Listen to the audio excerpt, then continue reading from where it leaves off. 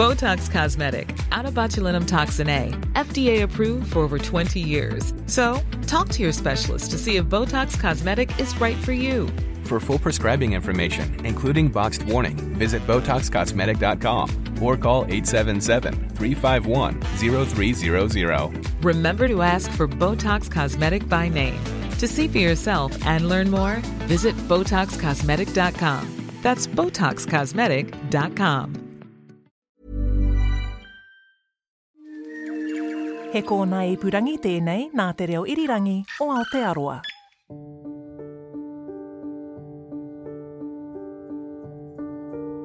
He wasn't your classic suave, sharp-dressing con man. But in some ways, he's arguably New Zealand's greatest liar.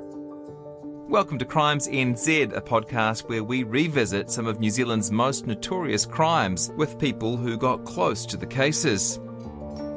Today's crime involves David Ross, the man behind New Zealand's largest Ponzi scheme. It was a scam that saw thousands of New Zealand investors lose millions of dollars. And here to tell us about it is former New Zealand Herald Wellington business editor Hamish Rutherford. We got a call in the newsroom about some troubles at a money manager on the terrace that the Financial Markets Authority had raided, and we turned up and the office was locked. Some people who worked in the office next door said there's definitely some trouble here, and then over the next sort of 2 or 3 weeks it unfolded that an extremely low profile person who purported to be managing hundreds of millions of dollars for individuals and families, that it was all just a fiction. Now, probably a good time to talk about what a Ponzi scheme is, Hamish, because we'll be referring to it throughout. Can you explain it for us, please? Well, in simple terms, a Ponzi scheme is a fraud where returns are paid to existing customers by bringing new money in from new customers. They tend to have very strong returns. They're also characterised by the fact that it's a fiction.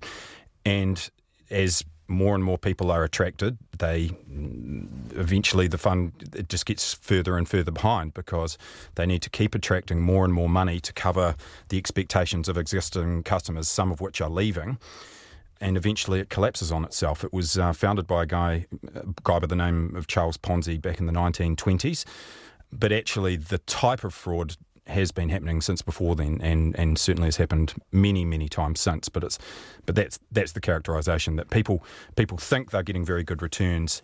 It attracts new people in, but eventually the capital that people have been putting in just sort of slowly eats itself until it catches up on the perpetrator. How does the con man or con woman think it's going to end? It seems like it will only ever last for a little while. Well, indeed.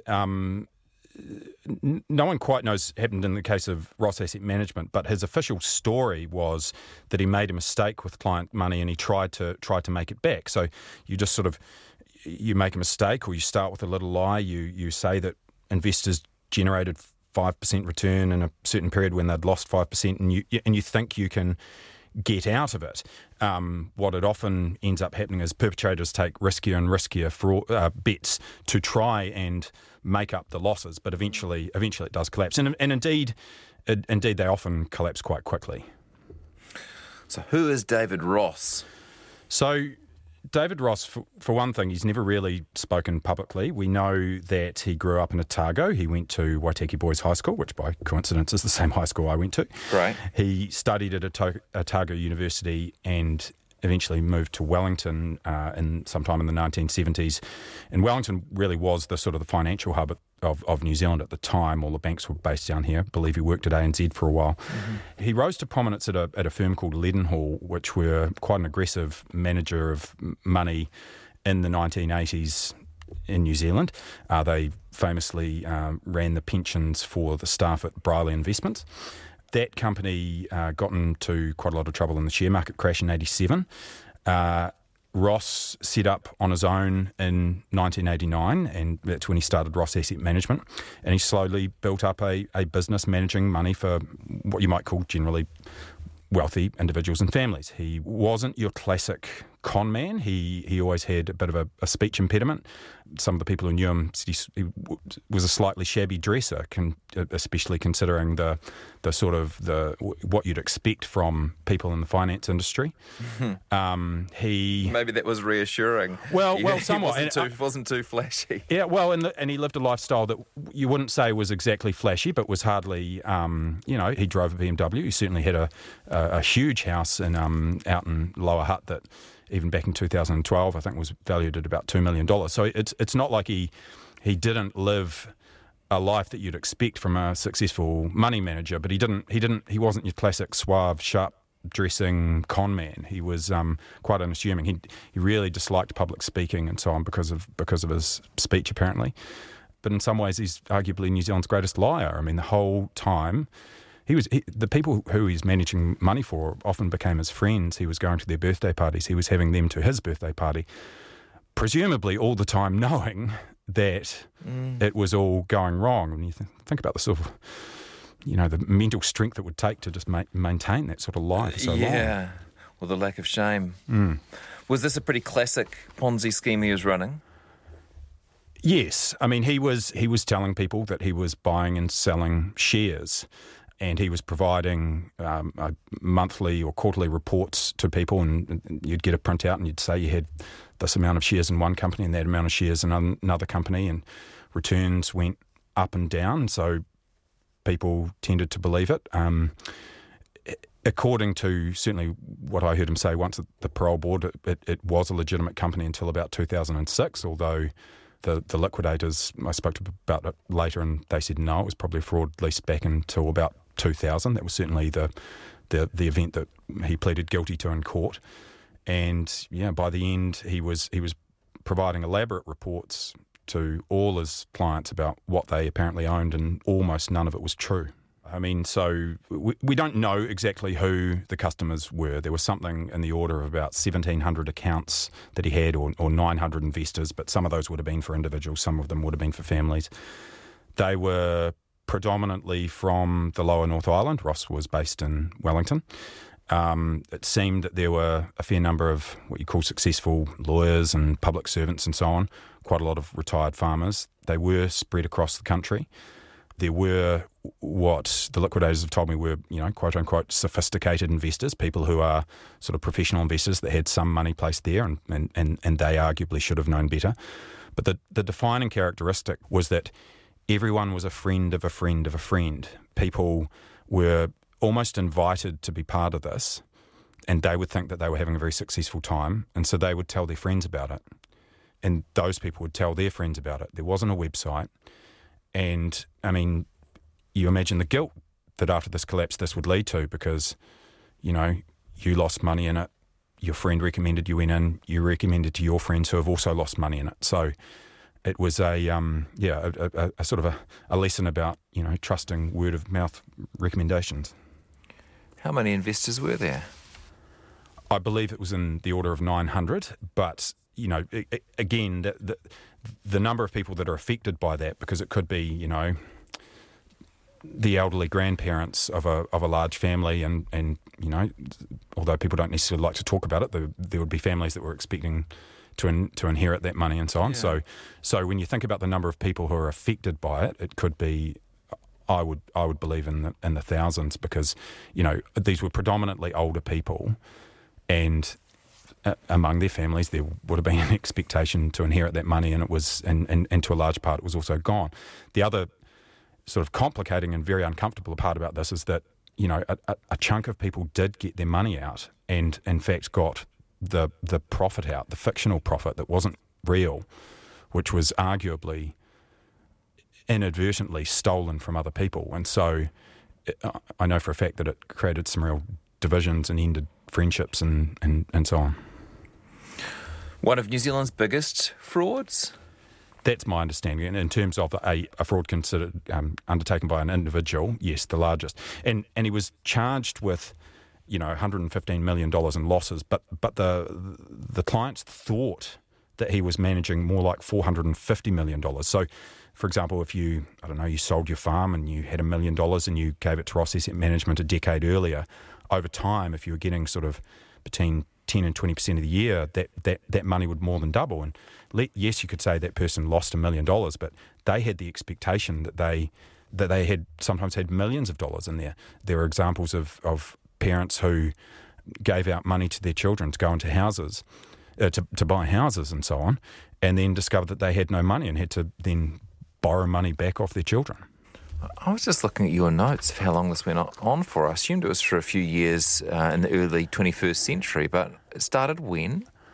Well, the company started in 1989, and Ross's account of it was that for the majority of time it was a legitimate business that went wrong. He tried to trade his way out of it, went to the lawyers a couple of times, thought about going to police, but just didn't.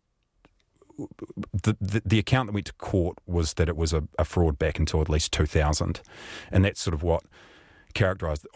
Often, as you sort of said before, these things can collapse quite quickly, but this went on for longer than most frauds of its type do. And how did it all end for him? It ended when people couldn't get their money back. There were people who were trying to contact Ross saying they wanted their money, and they simply couldn't get hold of him. I think it was in about October 2012.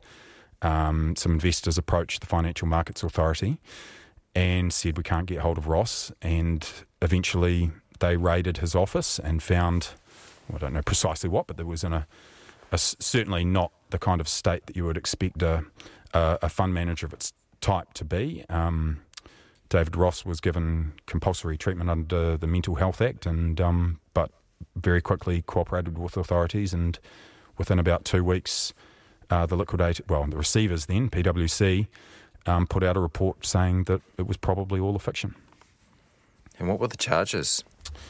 The charges brought by the SFO were false accounting and theft by person in a special relationship. These were representative charges. I mean, clearly he had defrauded hundreds and hundreds of people, but he was in agreement to plead guilty. There was also charges brought by the Financial Markets Authority providing a financial service that he wasn't registered to provide, making false statements to the Financial Markets Authority. But it was he agreed to plead guilty to a very serious fraud. All right. And was sentenced to how long? 10 years and 10 months, and with a non-parole period of about 5 years, I believe. We've got some audio, some RNZ audio from Checkpoint on November 15th, 2013, and this is Judge Dennis Barry addressing Ross at the sentencing. You stole from the people who trusted you with their life savings. You constructed an enormous web of increasingly complex deceit to maintain this illusion that you were a skilled and trusted advisor and benefactor. The cold, hard reality is that you were a liar and a thief. Yeah, strong language. And here's the spokesperson for the Ross Asset Management Investors Group, Bruce Tichpon, speaking outside court that same day. David Ross is dead meat. He's gone. Today was very important for people to be able to express themselves emotionally. Very, very important. I mean, I was nearly in tears myself. I found that very, very difficult to listen to, how hurt and devastated those people are. It's a big story here, of course, Hamish, is the impact on the victims. Oh, absolutely. I mean, you might say, no one was killed in this, but for hundreds of people who expected to have financial security, it was taken away. I was listening to that segment from Checkpoint last night. There was one couple who had raised more than $500,000, or thought they had, for a house for their severely autistic son. That's all gone. And so for many, many people, this was utterly devastating for them. And I think underlying all of it is, a sense of embarrassment, because every single one of them was conned. And so how do we go about appraising the sentence, working out whether it's too harsh or too soft or about right? Well, I mean, I'm really not sure. I mean, he was released after about 6 or 6.5 years. There's certainly still a huge degree of residual bitterness among some of his former investors. Is it long enough? I mean, it was 6 years in Remataka prison, so it's not exactly a light sentence. I know a lot of white-collar criminals often get very light sentences. This was a fairly serious one, but this was an enormous crime that affected many, many hundreds and possibly thousands of people. There are some other rules as well that came with the sentence? And well, several. He certainly isn't allowed to contact any of his former investors. That for some, that's a bit galling, because I think I don't know what each individual investor wants, but I think some probably would want to hear from him, might want to stand up and shout at him. I mean, I guess some of them got a chance to do that at the sentencing, but so he, after giving his account to the parole board, he's been able to sort of disappear off to obscurity. He did appeal his sentence. He did, on the grounds that it was manifestly excessive, although the Court of Appeal dismissed it. Okay. And he applied, as you say, to the parole board. I think it was his third hearing before he was eventually paroled. Yes, it was. I didn't cover that. I was at the second of the two parole hearings, and he gave this account that it had been a legitimate business until about 2006. The parole board felt he didn't show proper remorse. He was certainly fixated on the idea that investors were going to try and sue him when he got out. A few months later, he had a third hearing. According to the parole board, he did show genuine remorse, and they released him. Paroled to a secret location. Don't hear that phrase very often. Well, indeed. I mean, you know, there will be quite a lot of very bitter former investors, and who he will probably not want to bump into, and it doesn't appear. I mean, I'm sure there's certain people who know where he is, but it doesn't appear as though investors have found out where he is. Did investors ever get any money back? They did, about 20 cents in the dollars. These were the investors that lost money. So there was some money when the company collapsed. There was about $10 million worth of investments. But as I said earlier, there was also a group of investors who got out with more than their original investment. Some of them got their money out completely.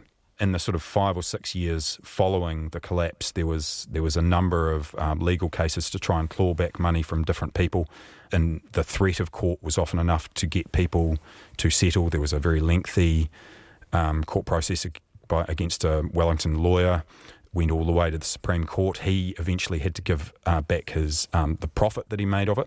I think all up they managed to claw back about $20 million from people who had quote-unquote profited from the scheme. And that was shared out eventually, I think, in 2018 or 2019, but about 20 cents in the dollar. And of the original investment, so again, if you put in $200,000 at the start, a few years later you thought you had $500,000, you're getting 20% of your original investment. So for most people, it seemed like just a tiny fraction of what they put in, and so much later. Would you be surprised to hear someone who said that a lot of her parents' friends sold their farms and invested all the money into Ross assets? I think there were stories that a lot of farmers from Manawatu and Wairarapa that did do exactly that. And, you know, if your friend had done that and was getting a good experience, getting good returns, then you were encouraged to do that. I mean, even if I'm getting an electrician, I like to know that one of my friends had the service from that person. So it is a real reminder that you shouldn't just trust what your friends tell you, because I think, your friends were in the scheme. You thought that it must be legitimate. Yeah. Has the law changed at all to protect investors from these sorts of schemes? Not really. There was the Financial Markets Authority has tightened up some of the rules around financial advisors, around the disclosures that they have to make, around the rules, the hurdles they have to jump through. The law around Ponzi schemes hasn't changed. There was a proposal. There have been some very minor changes, but in the way that that would affect unwinding a Ponzi scheme, it hasn't. It was proposed to, and Chris Whāwhoi shelved it. This is a fairly small. These frauds are happening all the time, but there aren't that many of them. I would say that in the US they have quite a different philosophy. The Bernie Madoff fraud that was uncovered in 2008, and I believe is the largest of its type ever, they're still clawing back money now, 12 years later, and their philosophy is, in simple terms, to just claw back every cent. So if you even got your original sum of money out, they claw it all back and then wait to return the money later. Whereas in New Zealand, there's they can only reverse transactions that were 2 years before a company's collapse, and the courts found that people could keep their original capital. So that was part of the reason why investors only got those who lost only got such a small proportion of their money back. Well, thanks for listening to Crimes NZ, hosted by me, Jesse Mulligan. You can catch more of me each afternoon from 1 to 4 on RNZ National. We've got an upbeat mix of mostly New Zealand stories, including some you can catch as a podcast, like Our Changing World, our science series, or Voices, which tells the personal stories of people from all over the world who now call Aotearoa home. You can find all RNZ's podcasts on the website rnz.co.nz, and they're on Apple, Spotify, iHeart, or wherever you catch your favourite podcasts.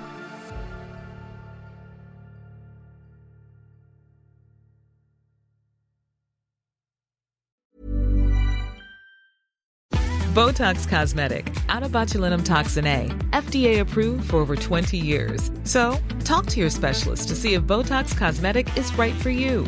For full prescribing information, including boxed warning, visit BotoxCosmetic.com or call 877-351-0300. Remember to ask for Botox Cosmetic by name. To see for yourself and learn more, visit BotoxCosmetic.com. That's BotoxCosmetic.com.